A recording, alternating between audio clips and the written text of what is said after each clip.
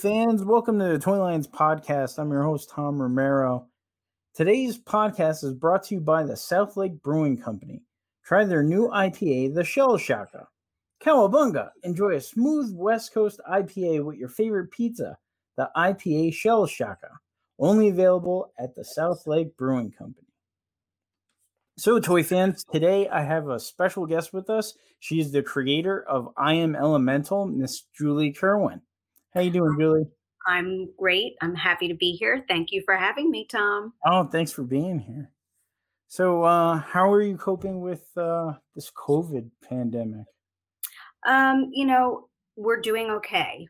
My family is safe and we're healthy and together in New York City, which is no small, doing. But it's interesting. I mean, we're 6 months in now, so we're coming back to life. The streets were empty and we were on serious lockdown during the height of the epidemic. We were the epicenter of it, but now I actually was walking in Central Park today and there were musicians singing again. And do you know what I saw today, Tom, that I haven't seen in 6 months? I saw all of these little after school sports classes going on, all these preschoolers playing soccer and little athletic things. And that actually, it just occurred to me that is something I haven't seen in 6 months. So, while my son just started high school today from our dining room table. Wow, good luck. Still, we're not in a position where it's all over by any stretch of the imagination. And I think that he's going to be in remote schooling for quite a while, but signs of life. And that's very exciting. That is. Good luck with you in your first day of high school. It was an exciting day. I bet. So, Julie, where'd you grow up? Take me back for a while. Where's your origins coming from? I'm from Philadelphia originally. I was born in Mount Airy, a small area of Philadelphia. And then I moved to the suburbs for school. And I spent my entire time in the Philadelphia suburbs until I went off to college and then to New York. I had a very nice childhood. I suffered some early loss because my mother died of breast cancer when I was 8 years old. And, obviously this is not a happy story, but I had a happy life. So, the good news is that you can survive tragedy and you can emerge from it and have a nice life anyway. So that's kind of my background. Now, what kind of toys did you play with as a child? Well, before she died, my mother was very invested in a certain kind of play pattern. We had a lot of blocks. We had blocks, buckets and buckets of blocks, all shapes and sizes in milk crates, lined up in our little playroom area. And we had Playmobil action figures. Those were the ones that she, I guess, embraced and felt represented the play pattern she wanted. I laugh because there were no Barbies in our house. It was clearly a very specific choice of hers. She was coming of age herself during the, Ms. Magazine, I Am Woman, Hear Me Roar generation. And so she was making very specific decisions about what she wanted her children to play with. And so there were stuffed animals, but no Barbies. And I, of course, played with Barbies down the street at my neighbor's house because that's what you had to do. But, I always say that one of my clearest memories is of her sitting down with me and giving me a book that was Free to Be You and Me and a record that came with it. And this became kind of a cult classic. Marlo Thomas had been very unhappy with the offerings for her niece. And so she kind of decided she was going to come up with this storytelling that was a little bit more equal in its gender, kind of the way it explained gender and how you could be anything. And so these were the messages I was getting from my mother. So obviously a lot of that was seeded when I went to kind of develop I Am Elemental. Your mother kind of guided you into creativity with the blocks and all her teachings. 100%. I do think that despite my early loss, she planted a lot of seeds, Tom, a lot.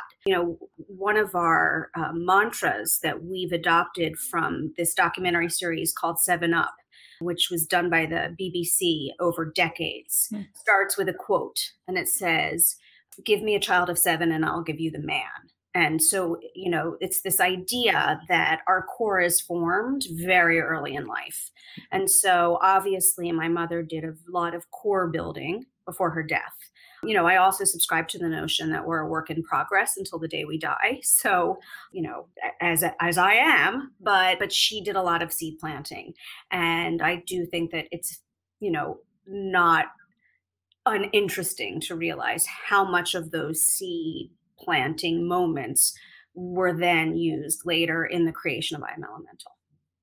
Wow, that's incredible. Yeah. Let's go to the origins of I Am Elemental. So you went to one of your children's school functions, and there was a doctor, a brain surgeon. Correct me if I'm wrong. I don't know that she was a brain surgeon, but she was a neuroscientist. She came to the school, which was a single-sex school for boys, and her lecture was about brain development in boys. And so I went to hear her. Her name's Joanne Deek. She's a really interesting, much funnier than I am, but very interesting person, very smart, but she had a nice kind of relatable aspect to her. So despite the fact that she was talking about all these higher level ideas, it was, easily digestible. And she was talking about boys, but one of the things that she said at that lecture was girls and boys are as different from the neck up as they are from the neck down. And, by the way, she was very adamant at the start of her lecture that she told us very clearly that none of what she was telling us was opinion. It was all based on scientific fact. So I took this nugget, this idea of girls and boys having different brains home with me. And that was the catalyst for the creation of I Am Elemental, because it made me think about what I would have to do to an action figure to make it appeal to what she was calling a girl brain as opposed to a boy brain. And that was the kind of spark that created the company. Now, how much validity do you have in her theory? I mean, do you really believe there's a boy brain versus a girl brain? Well, I talk about the fact that the irony is that while I was using the concept of a girl brain and a boy brain in the development of the company, over the last 6 years, I've really come to a different opinion in my own world, based on my own non-scientific but very long-term study with my customers. I have come really to believe that the brain has no gender, and that while we can certainly talk in generalizations about girls and boys, and you and I, Tom, could probably talk for the next 2 hours on nature versus nurture. Another thing I remember from my Psych 101 class freshman year of college was I had a psychology professor who said it's 100% nature and 100% nurture, which is to say, who really knows, right? We can theorize. But my research, my unintended research project over the last 6 years has really led me to feel very strongly that it's wrong to speak in generalizations when you're talking about this type of thing, because it's very limiting. And so one of the things that we do in I Am Elemental is that wherever we go, whether it's Comic-Con or Toy Fair or a school event, I bring with me these life-size shields that represent the powers in the I Am Elemental universe. And right now we have 2 of the 7 already in production, and those 2 are courage and wisdom. And so there's 7 building blocks in each one. And so I have 14, well, actually, that's not true. I have 16 shields because I include wisdom and courage, and then I have the building blocks. And wherever we go, I ask everyone who comes to see me to pick their power. And I'm very clear. I say, You have all of these powers inside of you. I just want you to tell me which power speaks to you the most right now.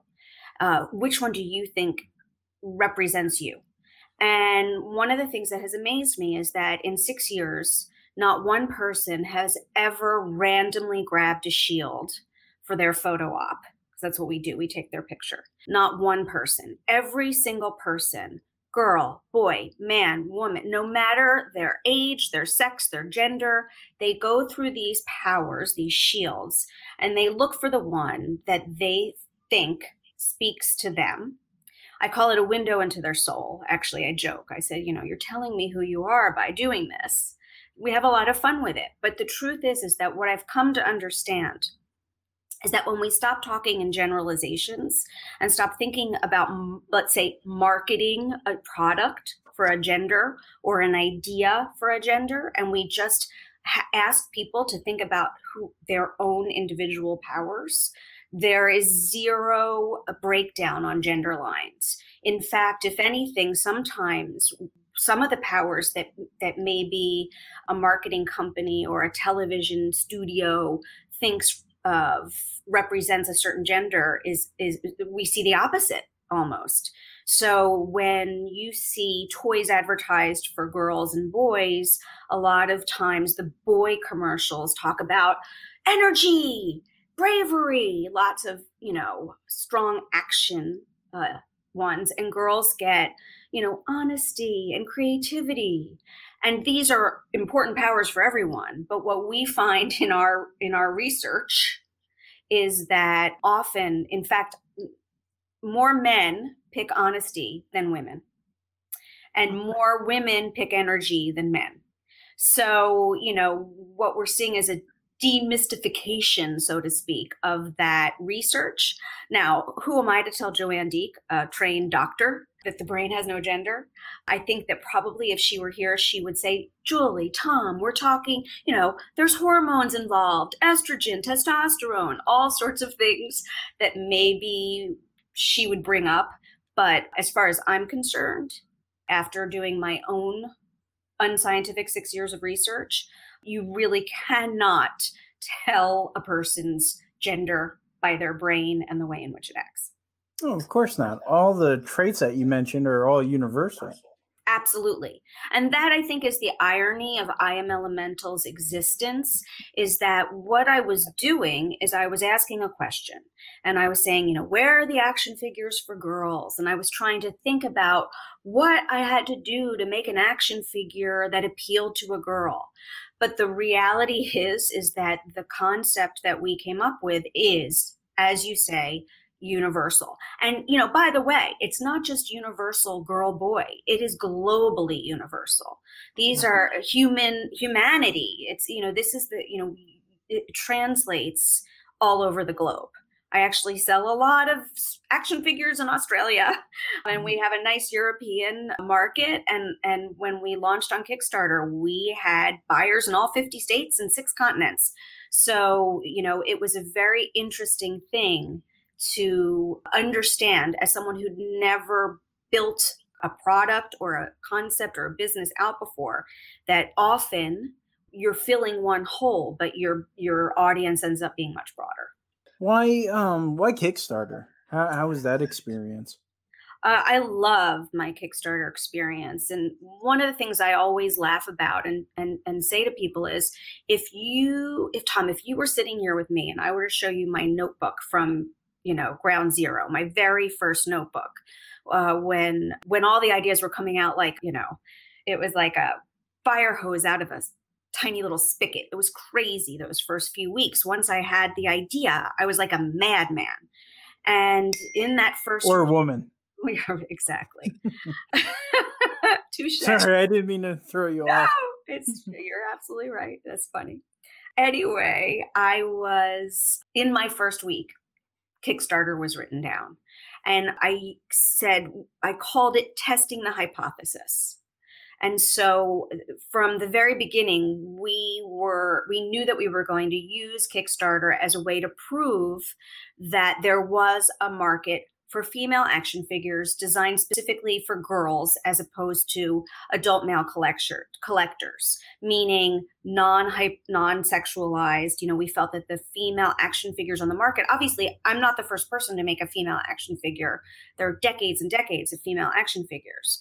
But the reality and the truth is that most of those action figures were being designed for the adult male collector. And so they tended to be hypersexualized in a way that today we recognize as being maybe not necessarily appropriate to put in the hands of a child as a toy. Because, I had this Pandora's box, we called it, of all the bad action figures, right? So sometimes the boobs were bigger than the heads. Actually, a lot of boobs were bigger than the heads.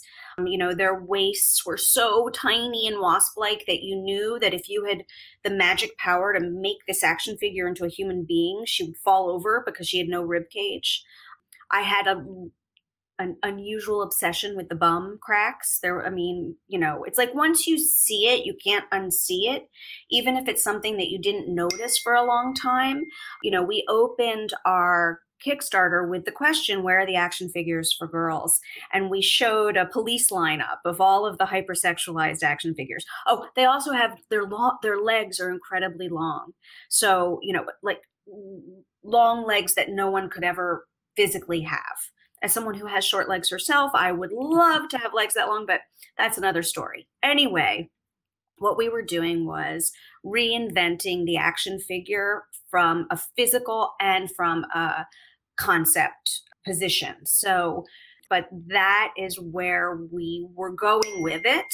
And we thought that we were building something out for kids, but it ended up, because we tried to be really forward thinking in our design and our engineering of it, appealing to a lot of different people. So what were your designing influences? I'm looking at Courage right now on my desk, and am I detecting a hint of like a manga flair or some manga influence? Definitely. So just like we had our Pandora's box of action figures that were inappropriate, we also had inspiration action figures because I had never designed an action figure before. By the way, one of the things that I failed to mention is that while my mother did not purchase lots of action figures in my life, aside from the Playmobil action figures, my children have lots and lots of action figures. And so I had buckets and buckets of action figures in my house. So it's not as if I'd never seen a good action figure before. But we trended toward Star Wars. We had a lot of,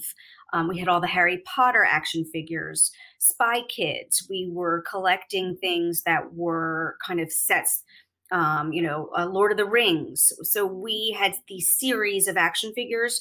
Obviously, we had some superhero action figures as well, but ours were slightly different in every Star Wars action figure imaginable.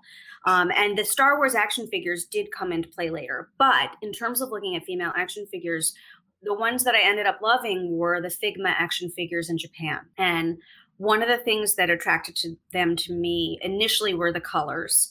They had these very high gloss, bright colors that I found really appealing. Everyone jokes that I sleep with my Pantone book next to me. A Pantone book is a book of colors, the color wheel. I have a slight obsession with color. I really like finding unusual and odd combinations. So the Figma figures, just from a color perspective, wowed me beyond anything that I'd had in those buckets of action figures that my kids had. But the second thing about them was the articulation. They had a really beautiful high level of articulation. And while our small 3 3/4 inch figures have, there's some debate over the number of points of articulation. It depends on who you're talking to, but 9 to 11 points of articulation, depending on how you count. Once we built that Courage figure that you have in your hands, it was post Kickstarter, and we had this tremendous response from the collector community that was so gratifying and remarkable and humbling that we were really determined to make sure that our next figure wowed the collector community. And so the Courage figure that you have in your hand has more than 30 points of articulation. And it was all about appealing to the collectors And so we're really proud of that. And we did use the Japanese manga figures as our inspiration. I love this quote you gave.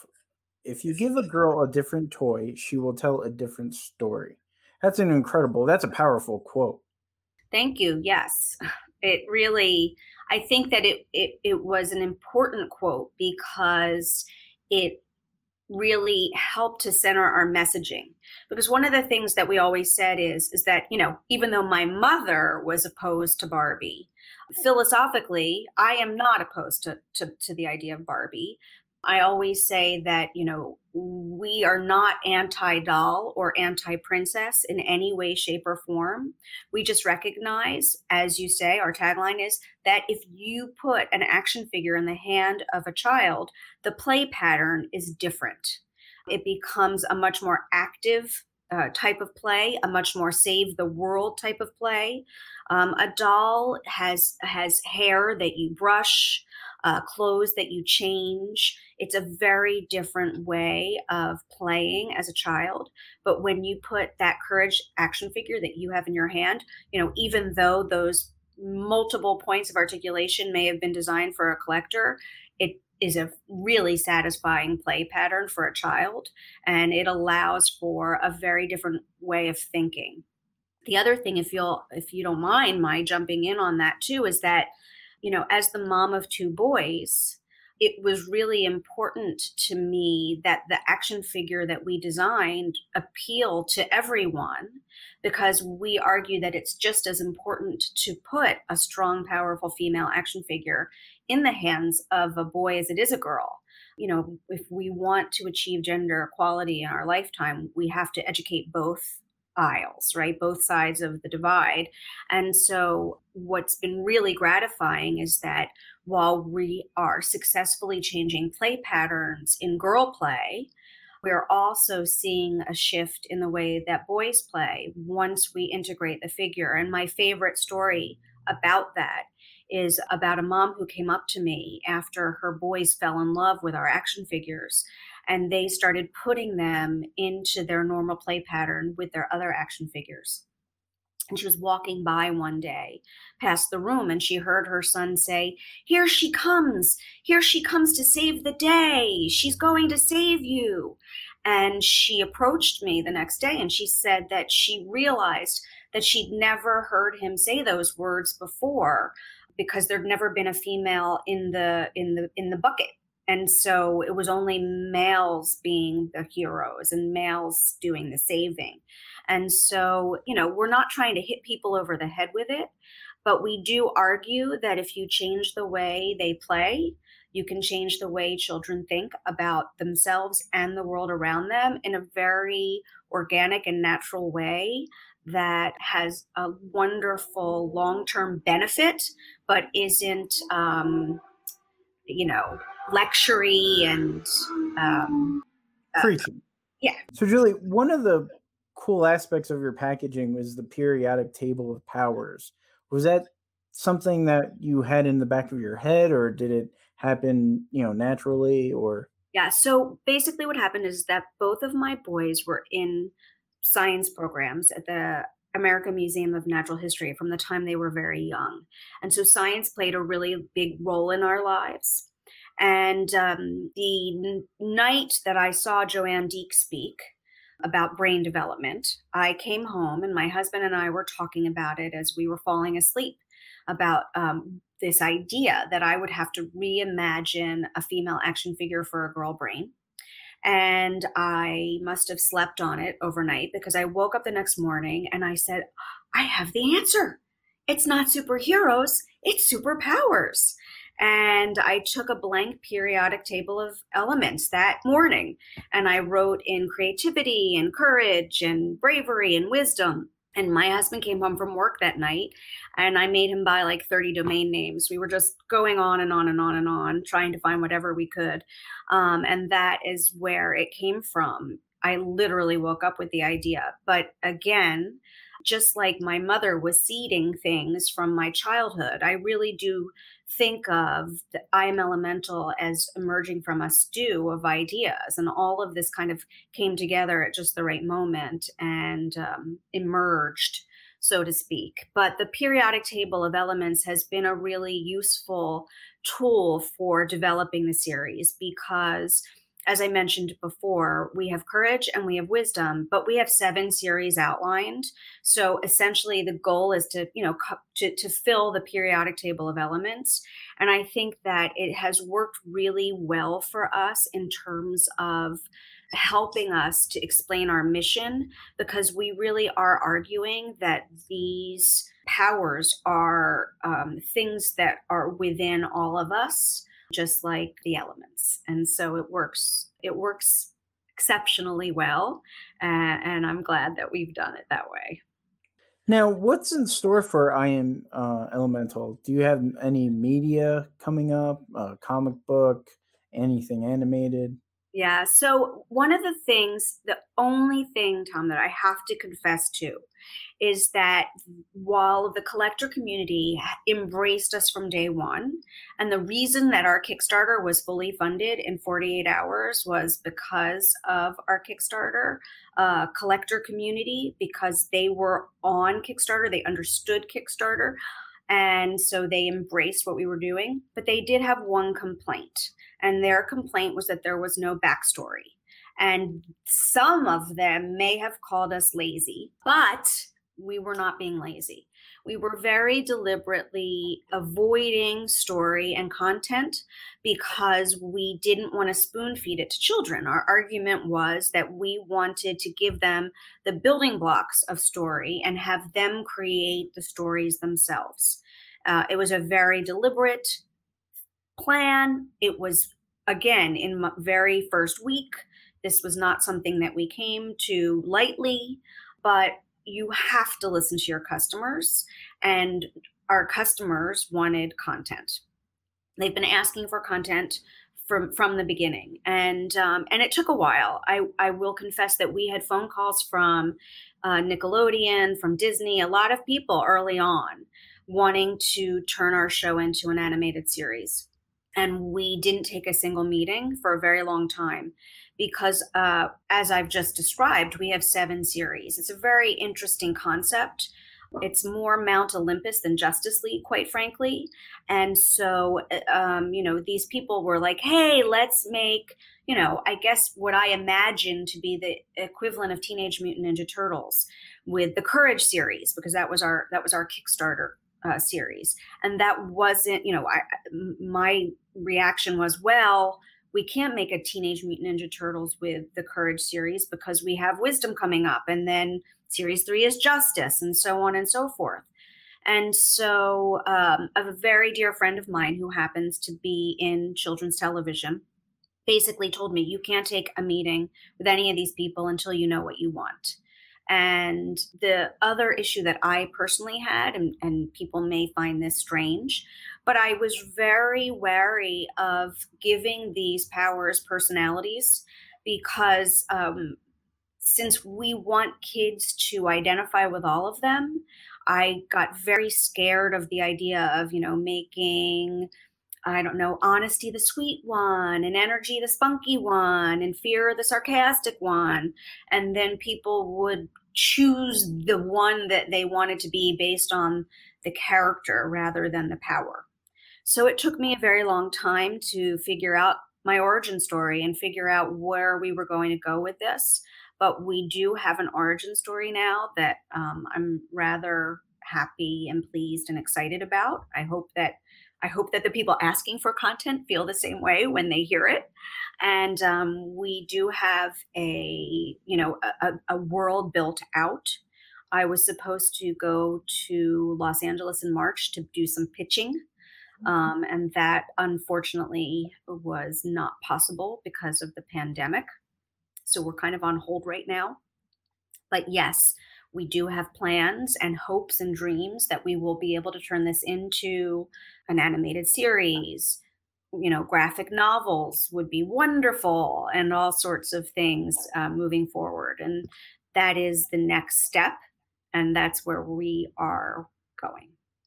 Let's get into I Am Elemental, like before your animated premise. Now, you mentioned Fear. Yes. She's a very interesting character. because you look at the line and you're thinking, well, who's the villain? Where is, who are they actually fighting? Fear is actually a good character, one of the heroes.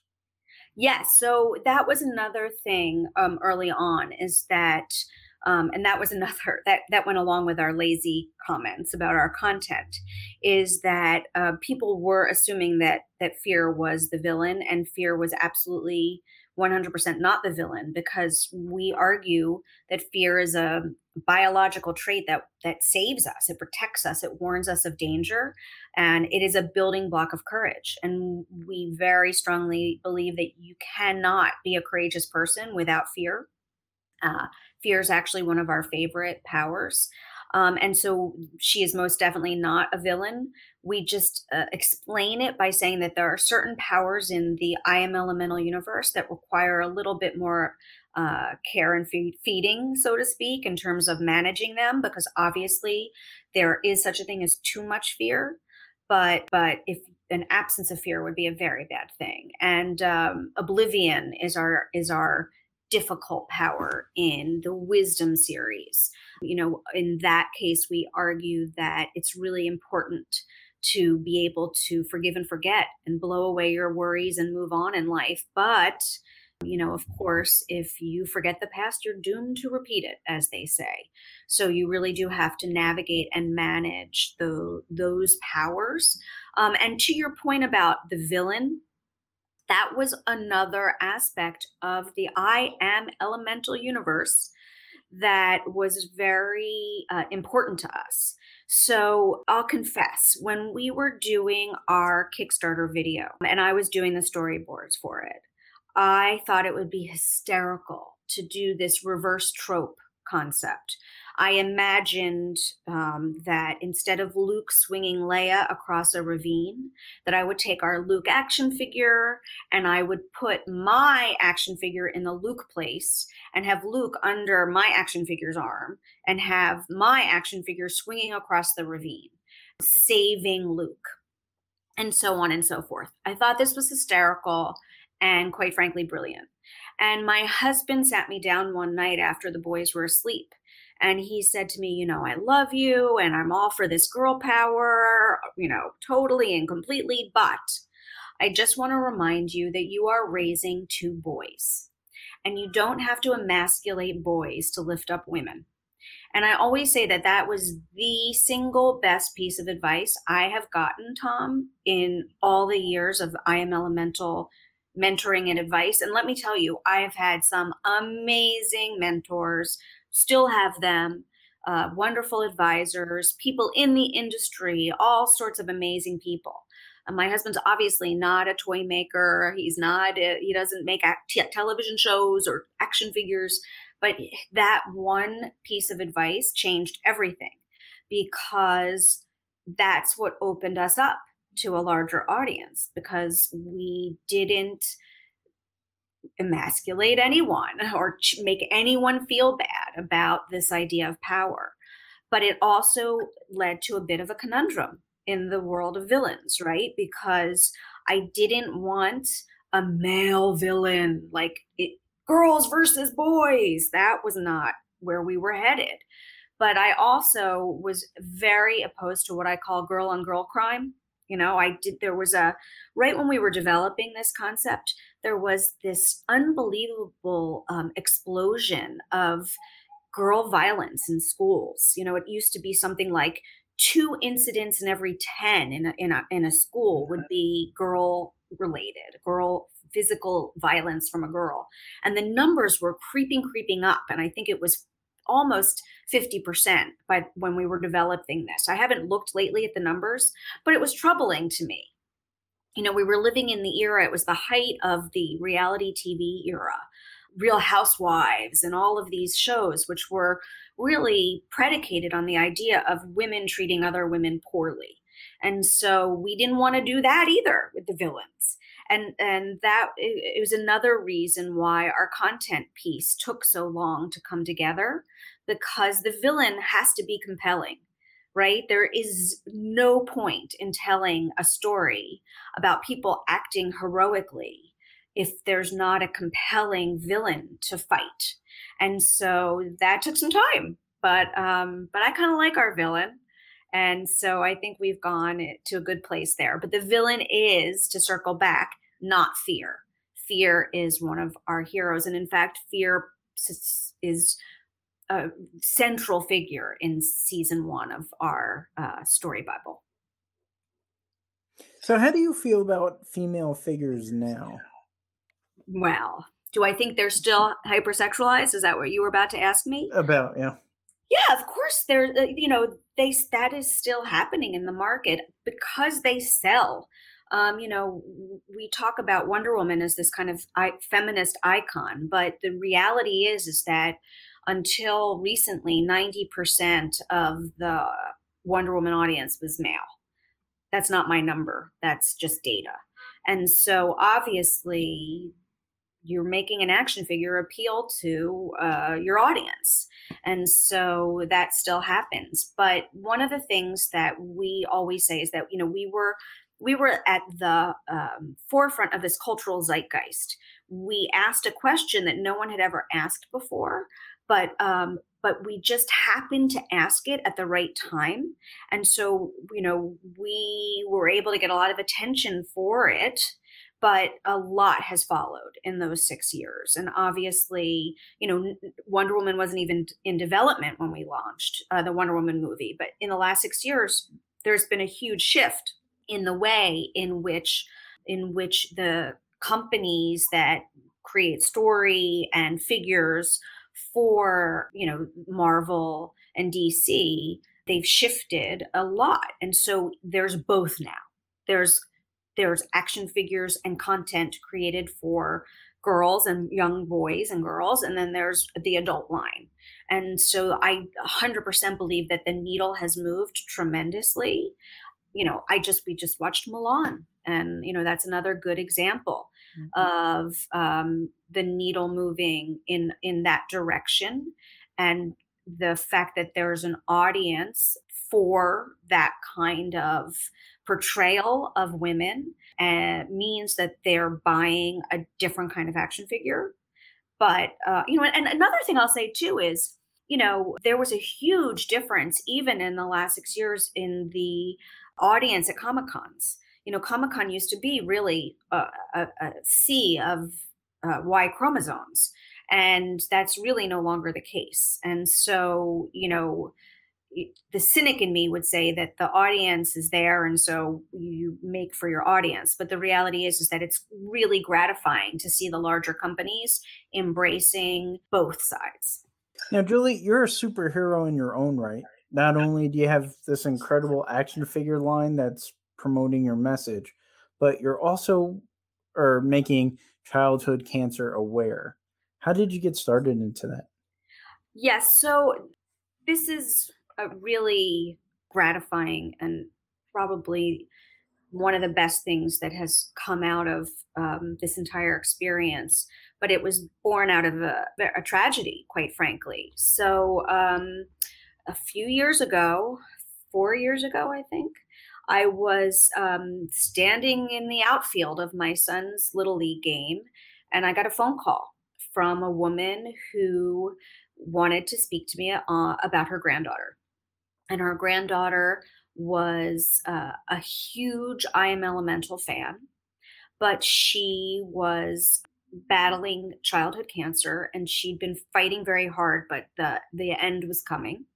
And she wanted to know if there was any way that we could get the new series, our new series at the time was Wisdom, action figures, in her granddaughter's hand before she died. And we didn't have the figures. They didn't exist yet, but I had prototypes.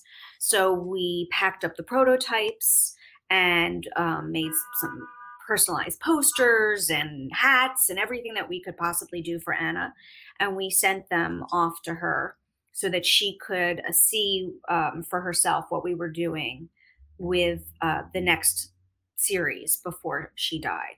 And after she was gone, I felt just such a profound loss. And I wasn't even, I wasn't family. I didn't know Anna personally, but I felt compelled to do something to celebrate and honor her. You know, we talked earlier about the fact that my mother died when I was young, and even though she was an adult, she had parents. And my grandparents always said that to lose a child, it messes with the order of things, right? That it's just not the way that kind of you expect life to unfold. And so I felt very strongly that there had to be something that we could do.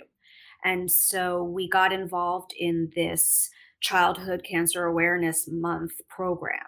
So every September is the awareness month. And so what we decided to do was we decided that we were going to create this buy one, donate one program.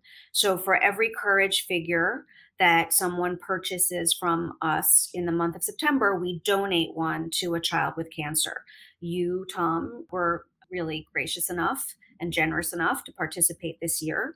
So you got your courage figure, and another child will receive a courage figure in your behalf. And what happened is that it's been such a wonderful experience. I call it a happy sad thing, because to be able to do this is so gratifying and fills all of us in the I Am Elemental universe with such joy, honestly. But it's obviously a very sad circumstance, both the birth of it and, the first year, we sent 100 action figures to Memorial Sloan Kettering, and they had given them all out in less than a week. And so that just shows you how many children flowed into their hospital in less than a week. And that's one program.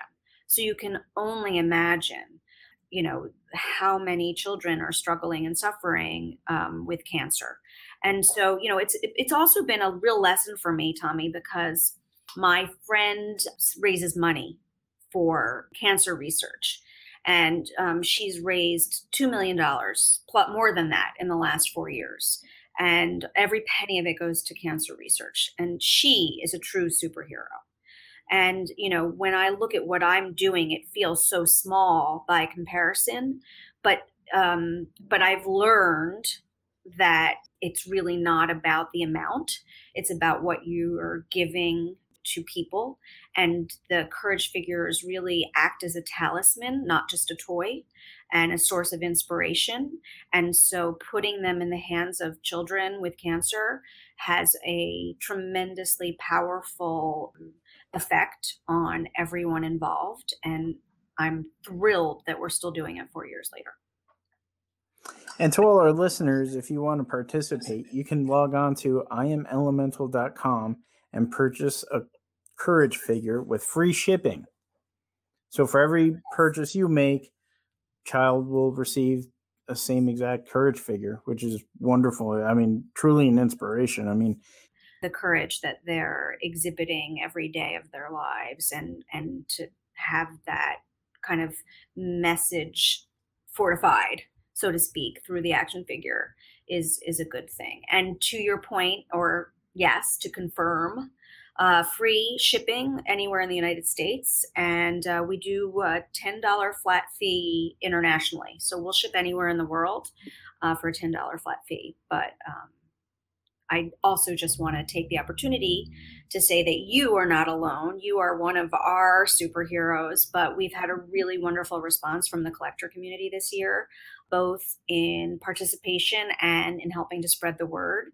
And so this year has been, it's been a terrific year for us in terms of the number of action figures we're going to be able to distribute this year. So I'm very excited and happy about it, especially during such difficult time. One of the things that you and I didn't talk about was how hard it has been as a small company to navigate these pandemic waters, so to speak.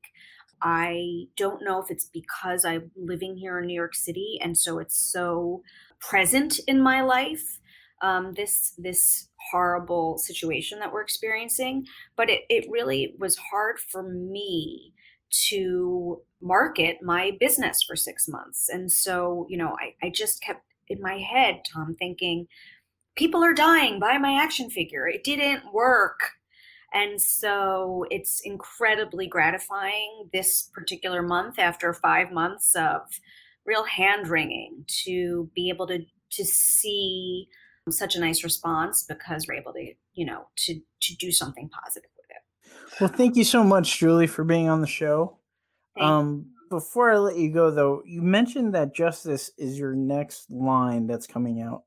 Do we have a release date yet? Any plans for that? No, sadly. So, yes, Justice is series 3, and I'm very excited because, every series has its own special muse, and so a different look, and obviously different powers. And for me, this is the best part of having this company, is designing and conceiving of them. But because we're in the middle of content development for the animated series, and season 1 of the show covers series 1, we've been asked to slow down on our production.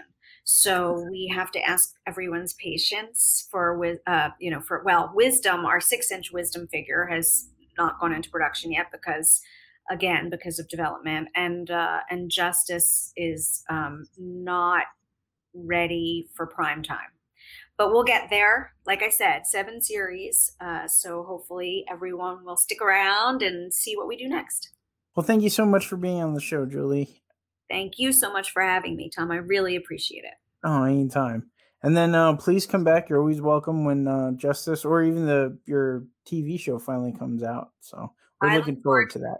I would love to continue the conversation, and obviously I would be very excited to have an excuse to come back. Awesome. All right. Take care. Thank you so much.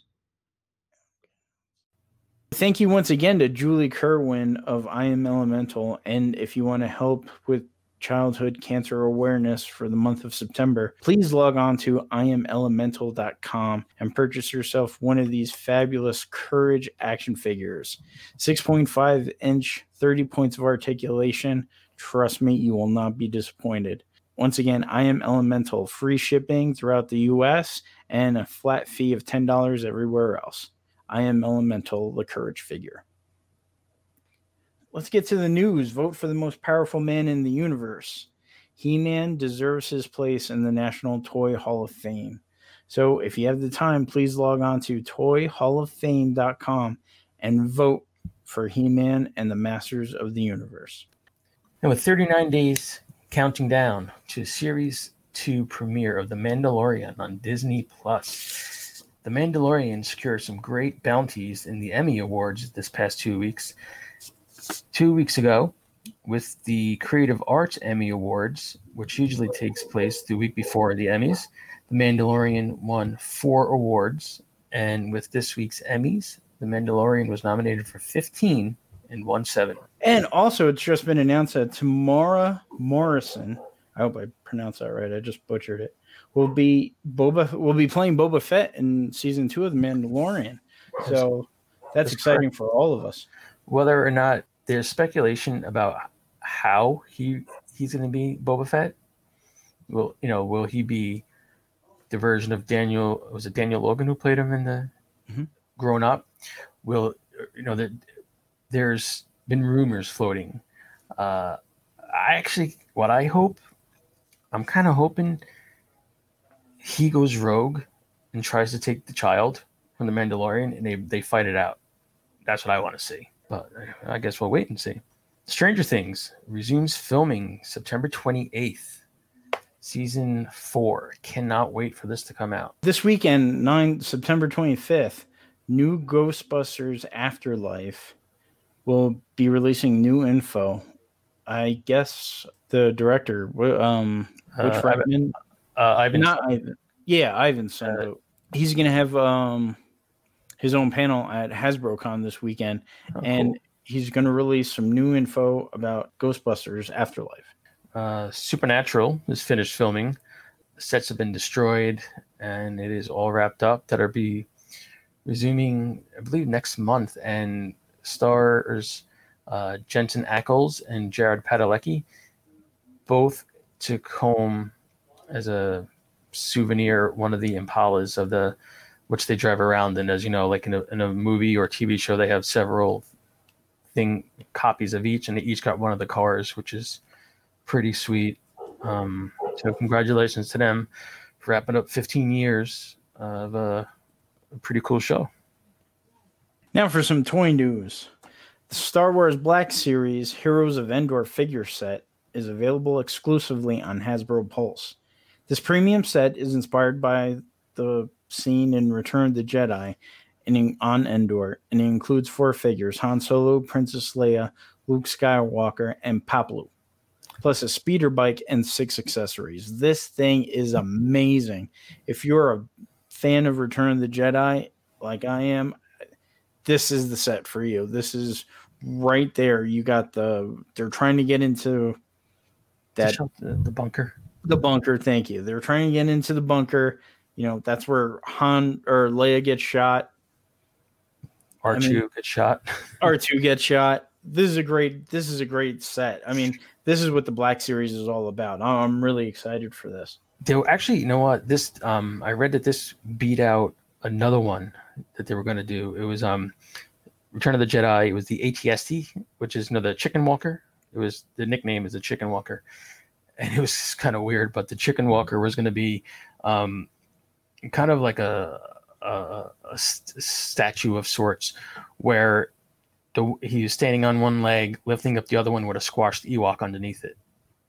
But just kidding. That wasn't happening. I was just thinking of like this AT-ST scraping his foot on a tree, trying to get the Ewok off, like when you're sticking dog dookie. But I'm sorry, I ruined that. New York City Comic-Con 2020. Although it has been canceled, it will be virtual, and exclusives are being revealed. One of which is pretty sweet is the Rocketeer Noir figure. It's going to be the Mini-Mate. It's going to be black and white from a Diamond Select figure. Here's the interesting thing. Not only is it black and white, they said it's a black, white, and silver paint deco.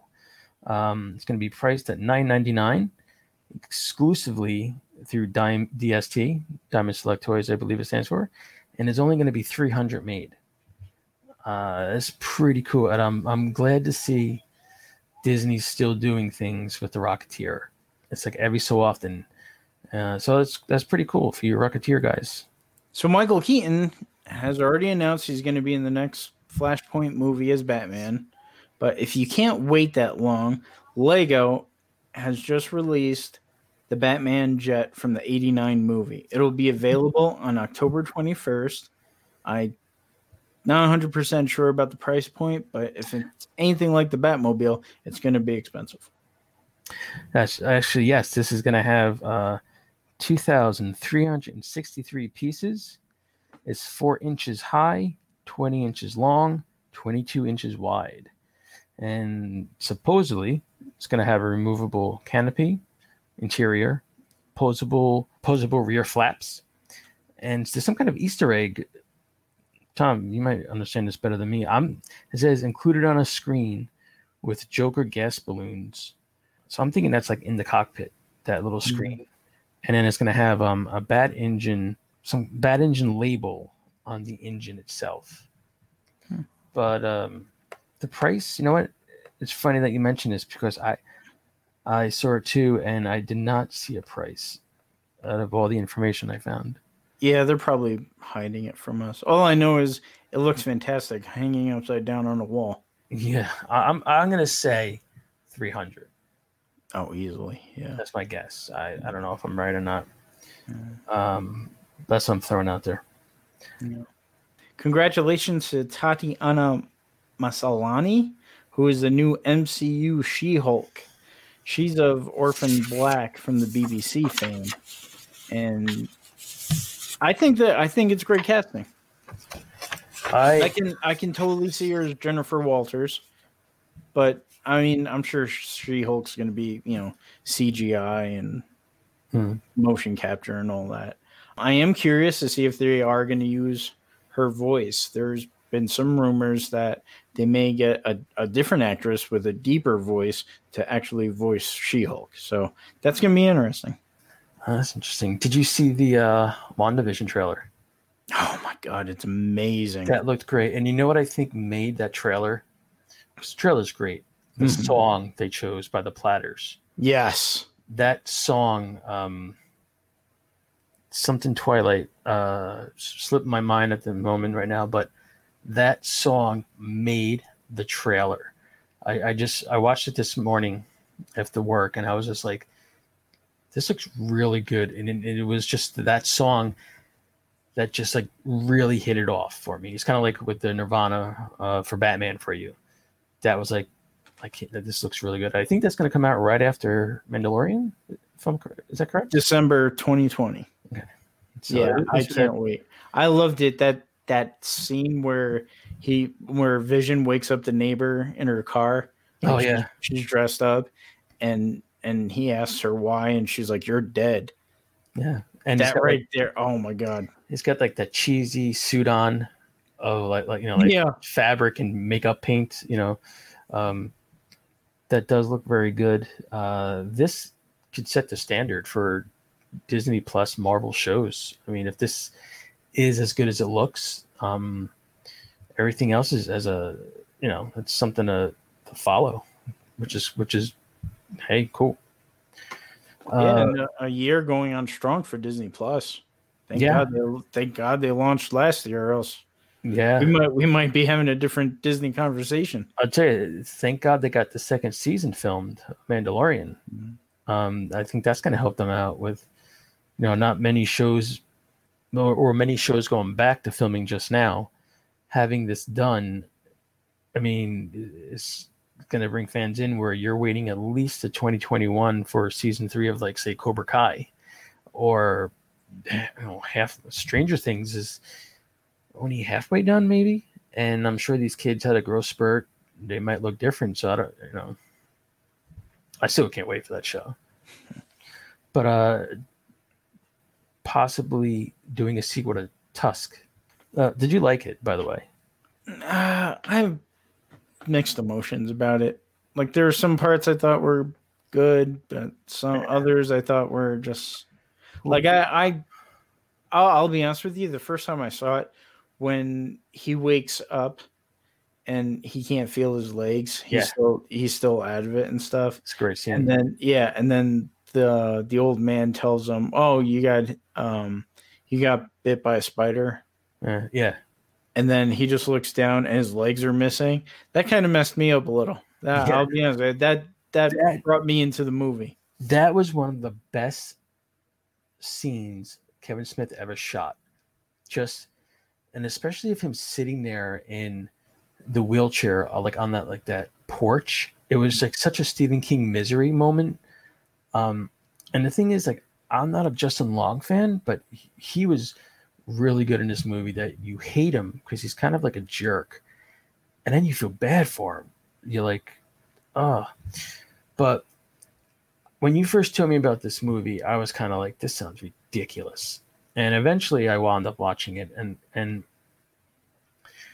I felt it was I feel it's really one of his best movies.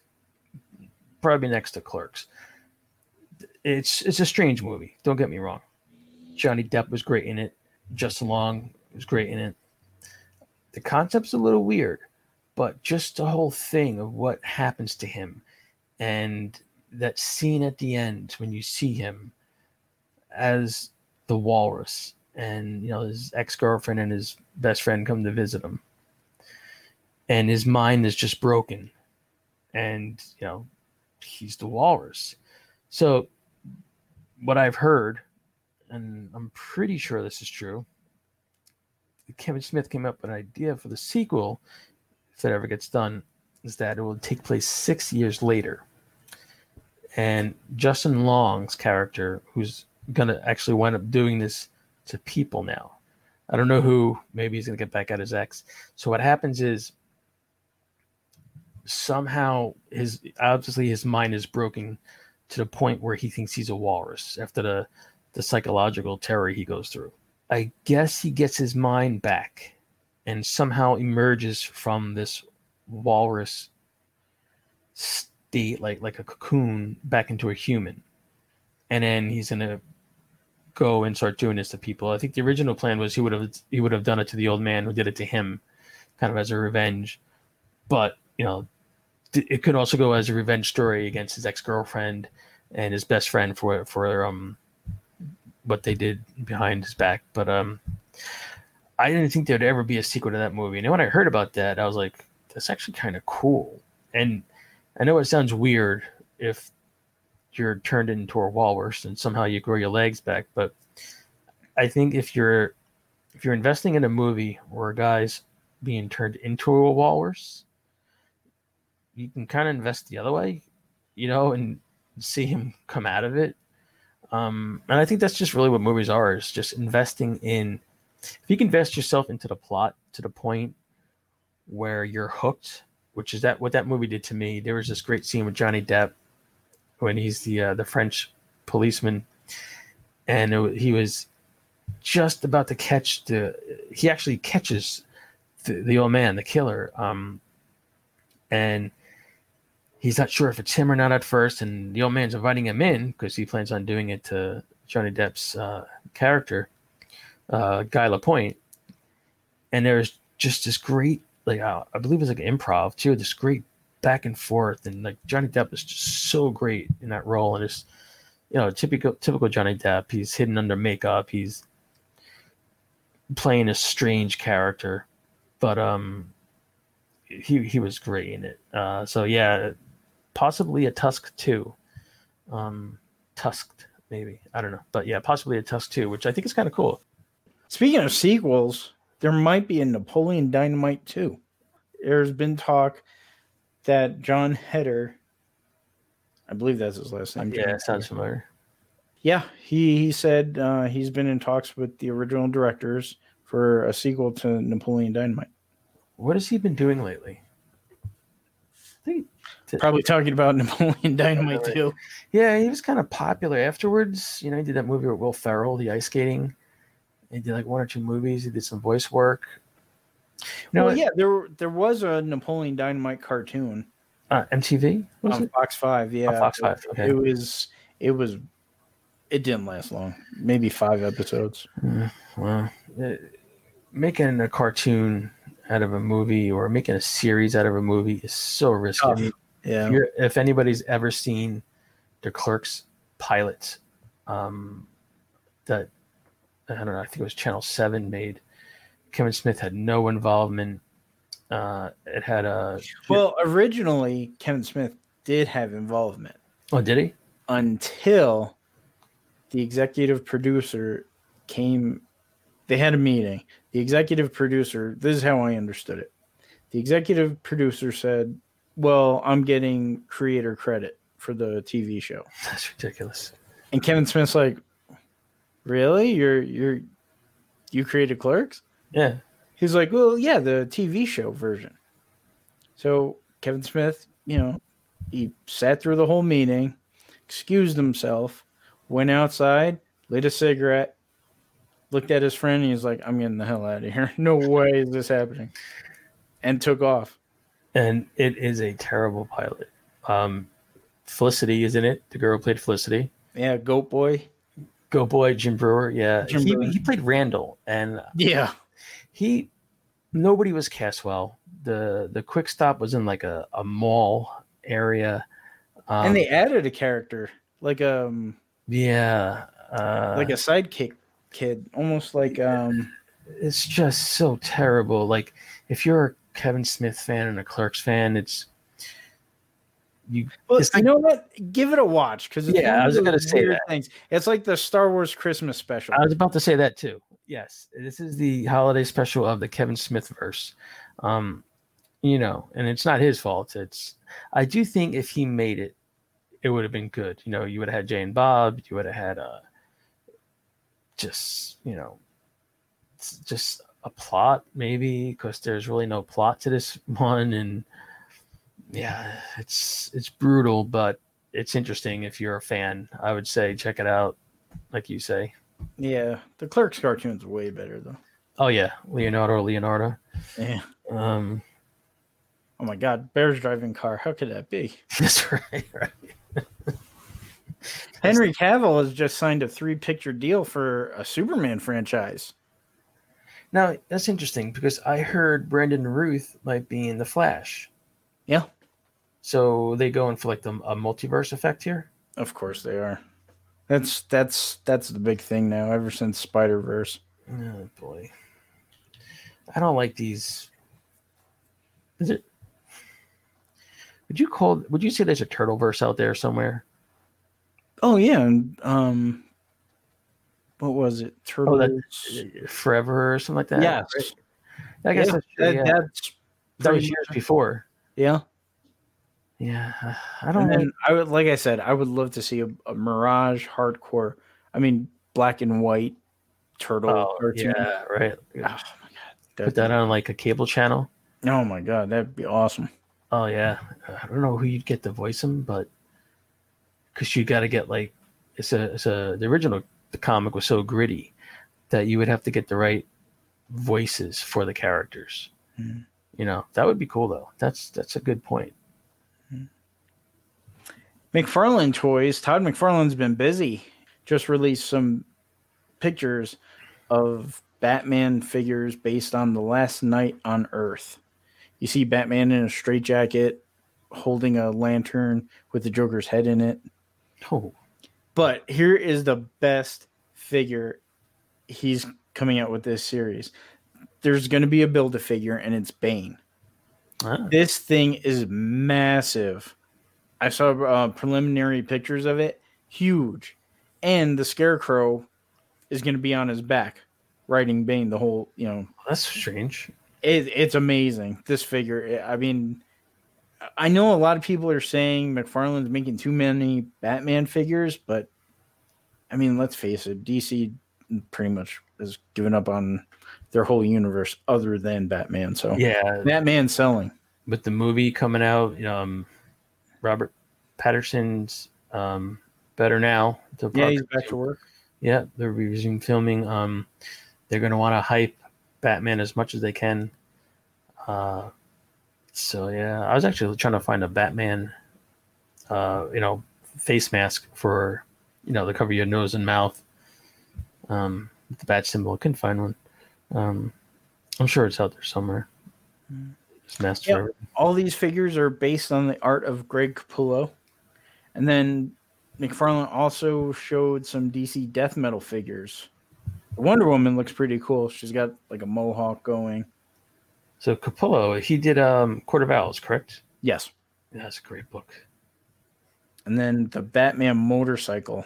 It's just bat bones, really. Just bat bones and a wheel.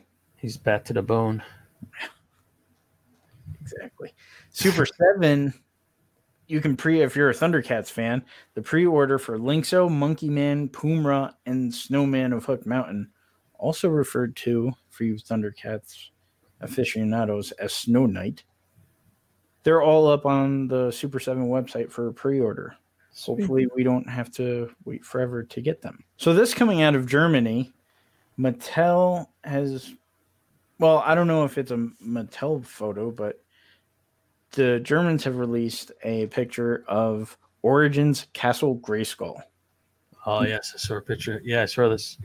Included with the castle is Temple of Darkness Sorceress, and they're saying it'll be $50 to $75 as the price point. And also, I guess you don't have to wait till 2021 in January to go to your local store or shop online for Origins figures, as apparently they're going to be released in November, right before Christmas, everywhere. I think you just got some turtle figures out there. I'd be a happy guy. Yeah, NECA needs to step up on that. And speaking of He-Man, if you're still interested, there are plenty. Well, they're up to 40% sold. The Pixel Dan Masters of the Universe Compendium set still available at PowerCon.com. Power-con.com. Don Bluth Studios is now open. may recognize the famous animator from such shows as Space Ace, Dragon's Lair, Arcades as well. Secret of Nim, Right. which is my personal favorite. Yeah. He just opened up a new studio, Don Bluth Studios, that will focus on hand-drawn animation. So thank God, it's about time. That's, you know what? That's cool that he's going 2D. And he got his start at Disney. And he was one of the guys who striked. And a lot of his films have the look of a Disney film. It's where he learned. But Dragon's Lair, as an arcade game, a cartoon arcade game, is like, even to this day, is groundbreaking to me. So that's awesome. He opened up a studio. Did he announce any films yet? Not yet. He just hooked up with a vice president for his company, but nothing's been announced. Good for him. I really think Disney should be still doing this. Like, do a CGI one, do a traditional one, do a CGI, don't forget your roots. It's what made the company move forward, but don't forget. At least that's my two cents on it. Two last things. So Borat has a sequel. It's already filmed, and it's currently looking for distribution. When did they film that? Probably last year sometime. Although, who knows? Because, most of it is just, just live action, or not live action, but, based in reality. I mean, that was pretty quiet. Yeah. I didn't hear any about them making this movie until now. Not that I follow the actor much, but I didn't know he was still doing these characters. And I'm gonna go into detail next episode with this, but I am furious at this news. The Venture Brothers got canceled after 7 seasons, 17 years. However, there is hope that they may continue on HBO Max. Now, I'll get into more detail next episode, but very upsetting. Venture Brothers is a fantastic show. The fact that Adult Swim even considered canceling it is ridiculous. But at the same time, what they've been doing with the DC universe, moving everything over to HBO Max, I'm not surprised. So I'm actually kind of scared. This might be the death knell for Adult Swim. So, wait a second. If Adult Swim is gone, that means no more Primal? Well, you can find Primal right now on HBO Max. Yeah, but they might not finish it. I don't. Well, I need to know. I don't know, because they finished Adventure Time, and then HBO Max has a BMO show on HBO Max. So I'm thinking they may just lose the actual station and just move everything over to streaming. This is a fantastic show.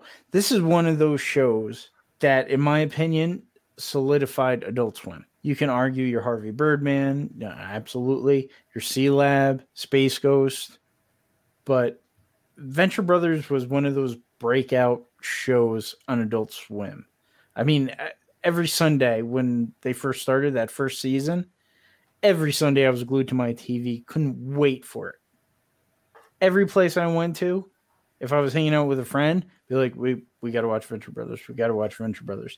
And the second we saw it, everybody got hooked. My wife, Mary, not a big cartoon person. I got her to watch Venture Brothers. She watches it every week. Well, when it was on. So that about wraps it up for this week's Toy Lines. Once again, thank you to Julie Kerwin of I Am Elemental for joining us. Thank you to Brian Salvatore for our intro-outro music. Thank you to Shared Universe Podcast Studio. Email us at toyspodcast@gmail.com if you want to be a part of the conversation. Listen to us on all your favorite podcast platforms: Podbean, Apple Podcasts, SoundCloud, Stitcher, Spotify, even iHeartRadio, which we're actually starting to pick up listeners. Nice. Please subscribe, give us a rating, or please do both. Follow us on Twitter and Instagram at Toylines. on social media. You can even find us on Facebook at Toy Lines or Toy Shelf Magazine.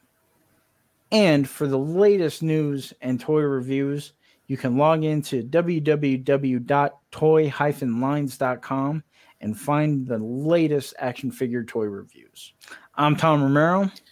I'm Ian Westhoff. Play with your toys. See you next week. Take care.